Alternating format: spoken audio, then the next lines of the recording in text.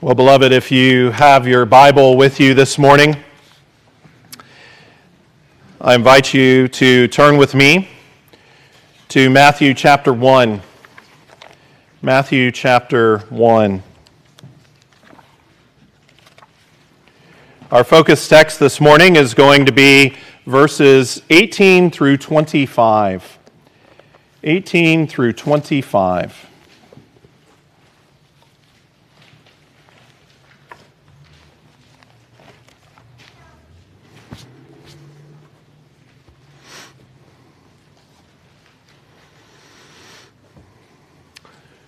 Join me as we go before the Lord in prayer. Our gracious God and Heavenly Father, blessed be your name. Blessed be your word to us this day. O Lord, we are hungry to be fed by you, the living God. And we thank you for giving this to us. We thank you for your Spirit's presence and work. We pray that he would open our hearts and our understanding, that we would receive this word with joy, and that our feet would be quick in action. We pray these things in Christ's name. Amen. Amen. Well, Matthew chapter 1, beginning in verse 18. Hear now the very word of God written for you and for me today. Now the birth of Jesus Christ was as follows. After his mother Mary was betrothed to Joseph, before they came together, she was found with child of the Holy Spirit. Then Joseph, her husband, being a just man, and not wanting to make her a public example, was minded to put her away secretly. But while he thought about these things, behold, an angel of the Lord appeared to him in a dream, saying, Joseph, son of David, do not be afraid to take to you Mary, your wife, for that which is conceived in her is of the Holy Spirit. And she will bring forth a son, and you shall call his name Jesus, for he will save his people from their sins. So all this was done, that it might be fulfilled which was spoken by the Lord through the prophet, saying, Behold, the virgin shall be with child, and bear a son, and they shall call his name Emmanuel, which is translated, God with us. Then Joseph, being aroused from sleep, did as the angel of the Lord commanded him, and took to him his wife, and did not know her till she had brought forth her firstborn son. And he called his name Jesus. Amen. Thus far the reading of God's word. Indeed, this is the word of God for the people of God. Praise be to God. Well, beloved in Christ, Matthew begins his gospel in a wonderful way as he starts by providing the genealogy of Jesus Christ. I hope that you were blessed and your faith was strengthened as we considered it last week. And why is Matthew's genealogy so great and edifying? Well, in his infinite wisdom, God begins the New Testament in this way for many reasons. Remember that considering time and place and people and culture, one's genealogy is one's identity. Who you are is who you are the son of. And therefore, Matthew importantly traces Jesus' lineage back to his being the son of Abraham and the son of David. Jesus is the fulfillment of God's covenantal promises to Abraham and David. He is the one through whom all the nations will be blessed. He is David's greater son who is sitting as king on his throne and will do so forever. And whereas Matthew notes David's title of king in this genealogy, remember that the only other person in the genealogy who is referenced with his title is Jesus. He is called the Christ. He is the anointed one. He is the Messiah promised in the Old Testament. And if you recall, there is symmetry in Matthew's listing of the generations. He doesn't list every single person in the line, but the ones he does gives us evidence of God's faithful and his providential care for his people throughout their history. And know that in addition, interestingly, 14 is the numeric value of David's name in Hebrew, showing a significance of Christ being the son of David throughout the genealogy. Remember, the first 14 generations show the family of David rising from rags to riches. The second 14 demonstrate its flourishing under the reign of many kings, some good and some evil, we saw. In the third, we are given a window into the captivity and even post-captivity, where we find it dwindling into the family of a poor carpenter. But it's there. It's there that we gloriously see that the time of shadows is over. The time of shadows is over. Christ shines forth and out of it as the glory of his people. The time of God speaking to the fathers through the prophets is done. He would now speak through his Son, and his Son himself has come. And so this morning we will consider the first advent, the birth of the Savior, through the eyes and the experience of that poor carpenter, Joseph, the dream that he had, and the actions that he took. And so let's consider Joseph's response to Mary's pregnancy in verses 18 and 19. His dream and the angel's command in verses 20 to 23. And Joseph's faithful obedience in 24 and 25. In verse 18, Matthew says, "Now the birth of Jesus Christ was as follows. After his mother Mary was betrothed to Joseph, before they came together, she was found with child of the Holy Spirit." And so again, see the wonderful connection here between the genealogy of this is his lineage, and now here is his arrival. And here are the details. It's helpful to see that both Matthew and Luke's gospel give us details of the narrative of Christ's birth. Luke teaches us also about Gabriel's announcement of Christ's birth to Mary that sets up Matthew's account in verse 18. If you look with me at Luke chapter 1, beginning in verse 26, we read about that there, as Luke says, "Now in the 6th month, the angel Gabriel was sent by God to a city of Galilee named Nazareth, to a virgin betrothed to a man whose name was Joseph, of the house of David. The virgin's name was Mary. And having come in, the angel said to her, 'Rejoice, highly favored one. The Lord is with you. Blessed are you among women.' But when she saw him, she was troubled at his saying and considered what manner of greeting this was. And notice verse 30. Then the angel said to her, 'Do not be afraid, Mary, for you have found favor with God. And behold, you will conceive in your womb and bring forth a son, and shall call his name Jesus.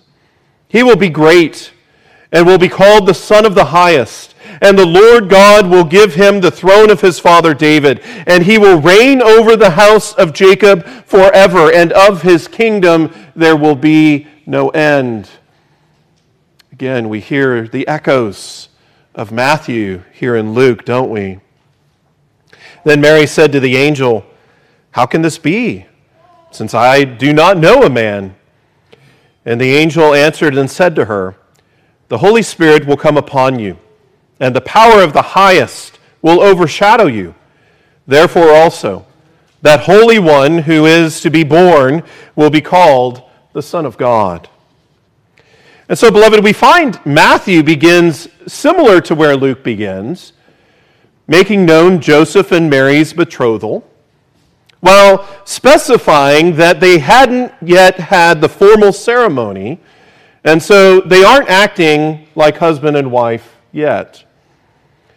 Now, if all of the events of our passage occurred after Mary was betrothed to Joseph, what does this betrothal mean? Well, betrothal in biblical culture was the same as a legal marriage, though the couple hadn't come together as man and wife.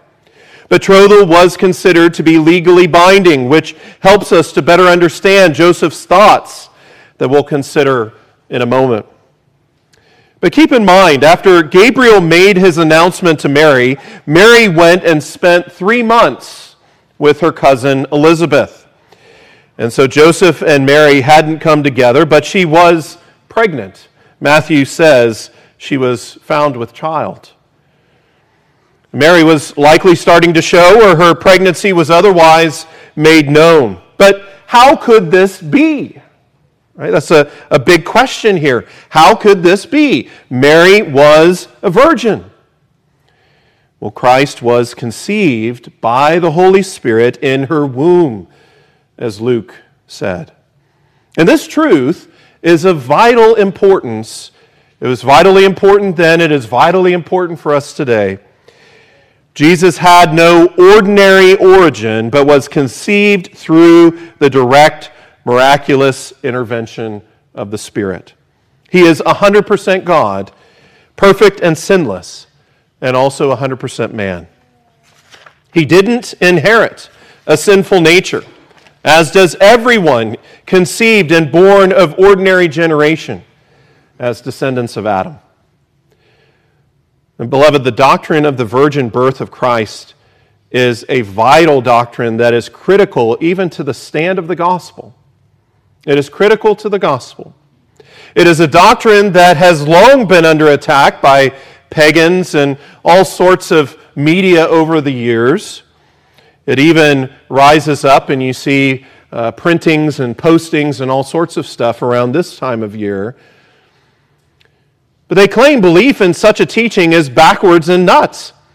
A virgin can't be pregnant and give birth, and yet the virgin birth really happened and explains how Christ is both God and man, how he is without sin, and that the entire work of salvation is God's gracious act.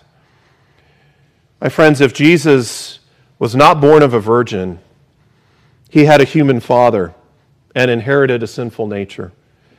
If Jesus was not born of a virgin, he was just like any other sinful man. There is then no gospel, there is no good news for sinners. The Bible teaches a lie, and we are to be pitied. If he wasn't born of a virgin, but he was. And as Joseph thought about and pondered what had happened, what would he do? Look at Matthew 1, verse 19. Then Joseph, her husband, being a just man, and not wanting to make her a public example, was minded to put her away secretly. See the man, see his relationship with Mary, stated as her husband, see his character, and see his desires here. Joseph clearly was perplexed by Mary's pregnancy. He knew that he wasn't the father. It's possible that Mary may have told him what Gabriel told her. However, Joseph was clearly thinking through the matter and maybe even becoming more settled on the idea that Mary had sinned against him with another man. And yet Mary knew the truth about the divine conception, but how could she prove it? As things stood, through human understanding, she would be dealt with as an adulteress. And how would they deal with her if they thought that she was guilty? The law in Deuteronomy chapter 22 required that a betrothed woman and the man that she cheated with be stoned to death. Now, we must not go into too much speculation here, but Mary being with child clearly was troubling for Joseph. Not only about what happened, but also about what he therefore needed to do. However, see his character shine again here. He was a just man, we're told, meaning that he was a righteous man before God. He dearly loved Mary, but also knew that he needed to be faithful to God and to follow his law. Joseph was a man of action. And we also see that he was a thoughtful and a considerate man. He didn't want to shame Mary publicly, but rather sever their betrothal privately. And while all of this was going on in Joseph's head, See how God brings angelic intervention. Look at verse 20. But while he thought about these things, behold, an angel of the Lord appeared to him in a dream, saying, Joseph, son of David. Notice the language here again, pointing us back to the lineage and the genealogy. Son of David, do not be afraid to take to you Mary, your wife, for that which is conceived in her is of the Holy Spirit. Now notice a few things here in this verse. See how the angelic announcement Gabriel made to Mary is now matched with the same truth being announced by an angel to Joseph in a dream. How could Mary prove the truth? She couldn't. But God could, and did, by declaration through his messenger to Joseph. But also see the angel and how the angel addresses Joseph in relation to him as the son of David. This is important, as Joseph would be mindful of this and better prepared to receive the news of his relation to the Messiah, who everyone knew was to be a descendant from David.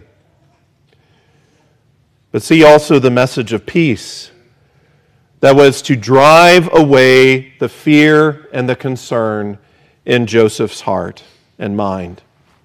In other words, the angel confirmed that Joseph could stay the course with Mary and marry her.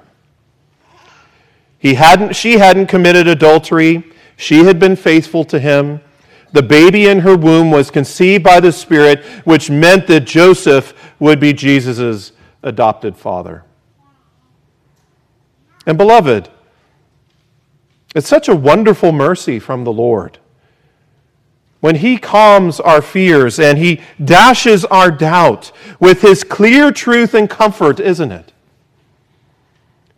We can have all sorts of thoughts and anxieties and worship and worries and doubts over many things in life, important things in life, and this clearly fit that bill for Joseph. But when the truth is pressed, when the truth pierces through and it dispels the doubts, it comforts our hearts. And that is a great gift from the Lord as he works in us. When he opens our eyes to see things as they truly are, that is beautiful and wonderful. But there was more news here. In verse 21, the angel also said, and she will bring forth a son, and you shall call his name Jesus. And why? For he will save his people from their sins. Here, the glorious gospel shines forth in the announcement of the birth of Joseph and Mary's beautiful baby boy. Usually, the father would name his son. And though it's true that Joseph would name Jesus after his birth, here and see here that our Heavenly Father communicates what the name of his son would be. It's Jesus. And a wonderful name it is. What a wonderful name Jesus is. Jesus is the Greek form of the Hebrew name Yehoshua. And Yehoshua is otherwise Joshua, which means Yahweh is salvation. God saves. Indeed, he does through Christ. And marvelously, Jesus came to be the captain of our salvation. Hebrews 2:10 teaches us. He came to be the high priest of our confession. Hebrews 3 verse 1. He truly is our Savior. See how the salvation of Christ would bring, as proclaimed by the angel, and telling not only of Jesus' birth here, but see how the angel is also pointing to his life. He's pointing to his life, his death, and his resurrection. Jesus was born to die. That's what he came to do. He was born to die, that he would rise again on the third day and demonstrate his victory. For it is through his life, death, and resurrection that Christ would accomplish our redemption, saving us from our sin. As the God-man, Christ kept the whole law perfectly for us. He took our place, substitutionary atonement, the just for the unjust, as he sacrificed himself to make full atonement for us. And that is important. Full atonement. Not half, not 3/4. He didn't do most, and then we had to do the rest. No. The complete sacrifice. He made full atonement for us with the Father. And so I ask you this morning, where are you in relation to your sin? Do you know yourself to be a great sinner? Do you hate your sin? Are you trusting in Christ by faith as your Savior? Jesus really and truly has saved his people from their sins. And so if you are not trusting in Christ this day as you sit here and hear this, call upon him. Call upon the Lord Jesus Christ, and you will be saved. And for what purpose did Matthew say that things would happen the way they did? To fulfill prophecy. Look at verses 22 and 23. So all this was done that it might be fulfilled, which was spoken by the Lord through the prophet, saying, Behold, the virgin shall be with child and bear a son, and they shall call his name Emmanuel, which is translated, God with us. Here we see that the incarnation of Christ fulfilled the promised sign that God gave Ahaz through the prophet Isaiah in Isaiah 7:14. It was there and then that God's people were encouraged to hope for the promised deliverance from Sennacherib's invasion, as they were to look forward to the coming of Emmanuel, the coming of the Messiah. And Matthew joyfully points us to Jesus, who is Emmanuel. This is his royal title. Jesus, who is God, come in the flesh. He is the God who saves. He is the God who condescends to his people and is with us. Beloved, even as you consider these names of Christ and what he did, what he has done, his dwelling with us, his condescending to us, you can see, even as people in Matthew's direct audience read the genealogy and even read the second 14 of the generations, how they saw this whole line of kings after David. And they would say, here is the next king, the great and the greatest of kings, and indeed he is. But he would come lowly. He would come in the form of a baby, born in a manger, born in Bethlehem, the smallest and most insignificant of cities in Judah. Oh, little town of Bethlehem. But here comes the great Messiah. The great Messiah that would blow their minds. And he would save many hearts and lives. John declares this in John 1:14. And the Word became flesh and dwelt among us, and we beheld his glory, the glory as of the only begotten of the Father, full of grace and truth. Christ took on flesh, abided, and literally tabernacled amongst his people. But notice Joseph's faithful obedience, having heard all of this, having heard what had happened in the announcement, having heard about the fulfillment, having heard what his name would be and who he was from, even that he was from the Lord. He was God himself.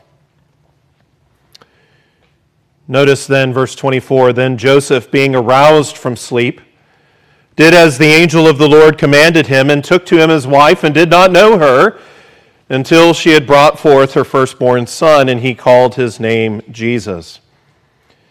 My friends, even though there aren't any recorded words from Joseph's mouth in the Scriptures, again we find Joseph to be a just man, a faithful man of action. When he awoke, having been spiritually convinced of the truth, he stayed the course. He married Mary. And they were chaste until after Christ was born. Remember that Scripture tells us that Jesus had brothers and sisters. We see this in Matthew 13, 55 through 56. So we know that the Lord made Mary's womb fruitful in her relationship with Joseph. They would be blessed with a growing family after Christ's birth. But the final phrase in verse 25 is wonderful, isn't it? After Mary delivered her baby boy, Joseph did as God commanded and named him Jesus. He named him Jesus, the name that God had given him. And so see how God chose and used both Mary and Joseph as faithful vessels in his service to bring about our redemption. The genealogy tells us the lineage of the one who came and how he is the covenant fulfillment of those covenantal promises that God gave his people of old. But yet we see here that he has come and he accomplished our redemption. Here is his advent, his birth, and his life would precede, and we'll see much of that and examine much of that in the rest of Matthew's gospel. But see Mary's obedience as well as Joseph's, for we see two occasions in this passage when Joseph knew God's will and he was immediately set to obey God's commands. May this be an example to us. May we be concerned to do God's will, to seek to know his will as he sets it forth in Scripture, and as God opens our understanding, then be diligent to obey promptly and entirely. This is the word of the Lord to you. Thank you, O God. I will do as you command. May we see these types of examples and see this here in Joseph and say, yes, Lord, help me to be the same. But most importantly, rejoice in the incarnation. Rejoice in the coming of Jesus Christ. See and know Jesus for who he is, the greater son of Abraham, the greater son of David and Solomon and others has come into the world. He is the promised Messiah, come in the flesh. He came to abide with us and will indeed be with us forever.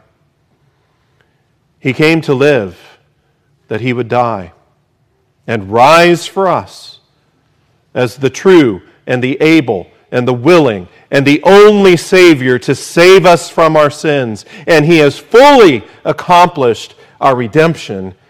Praise the Lord. Praise God for his word. Let's pray together.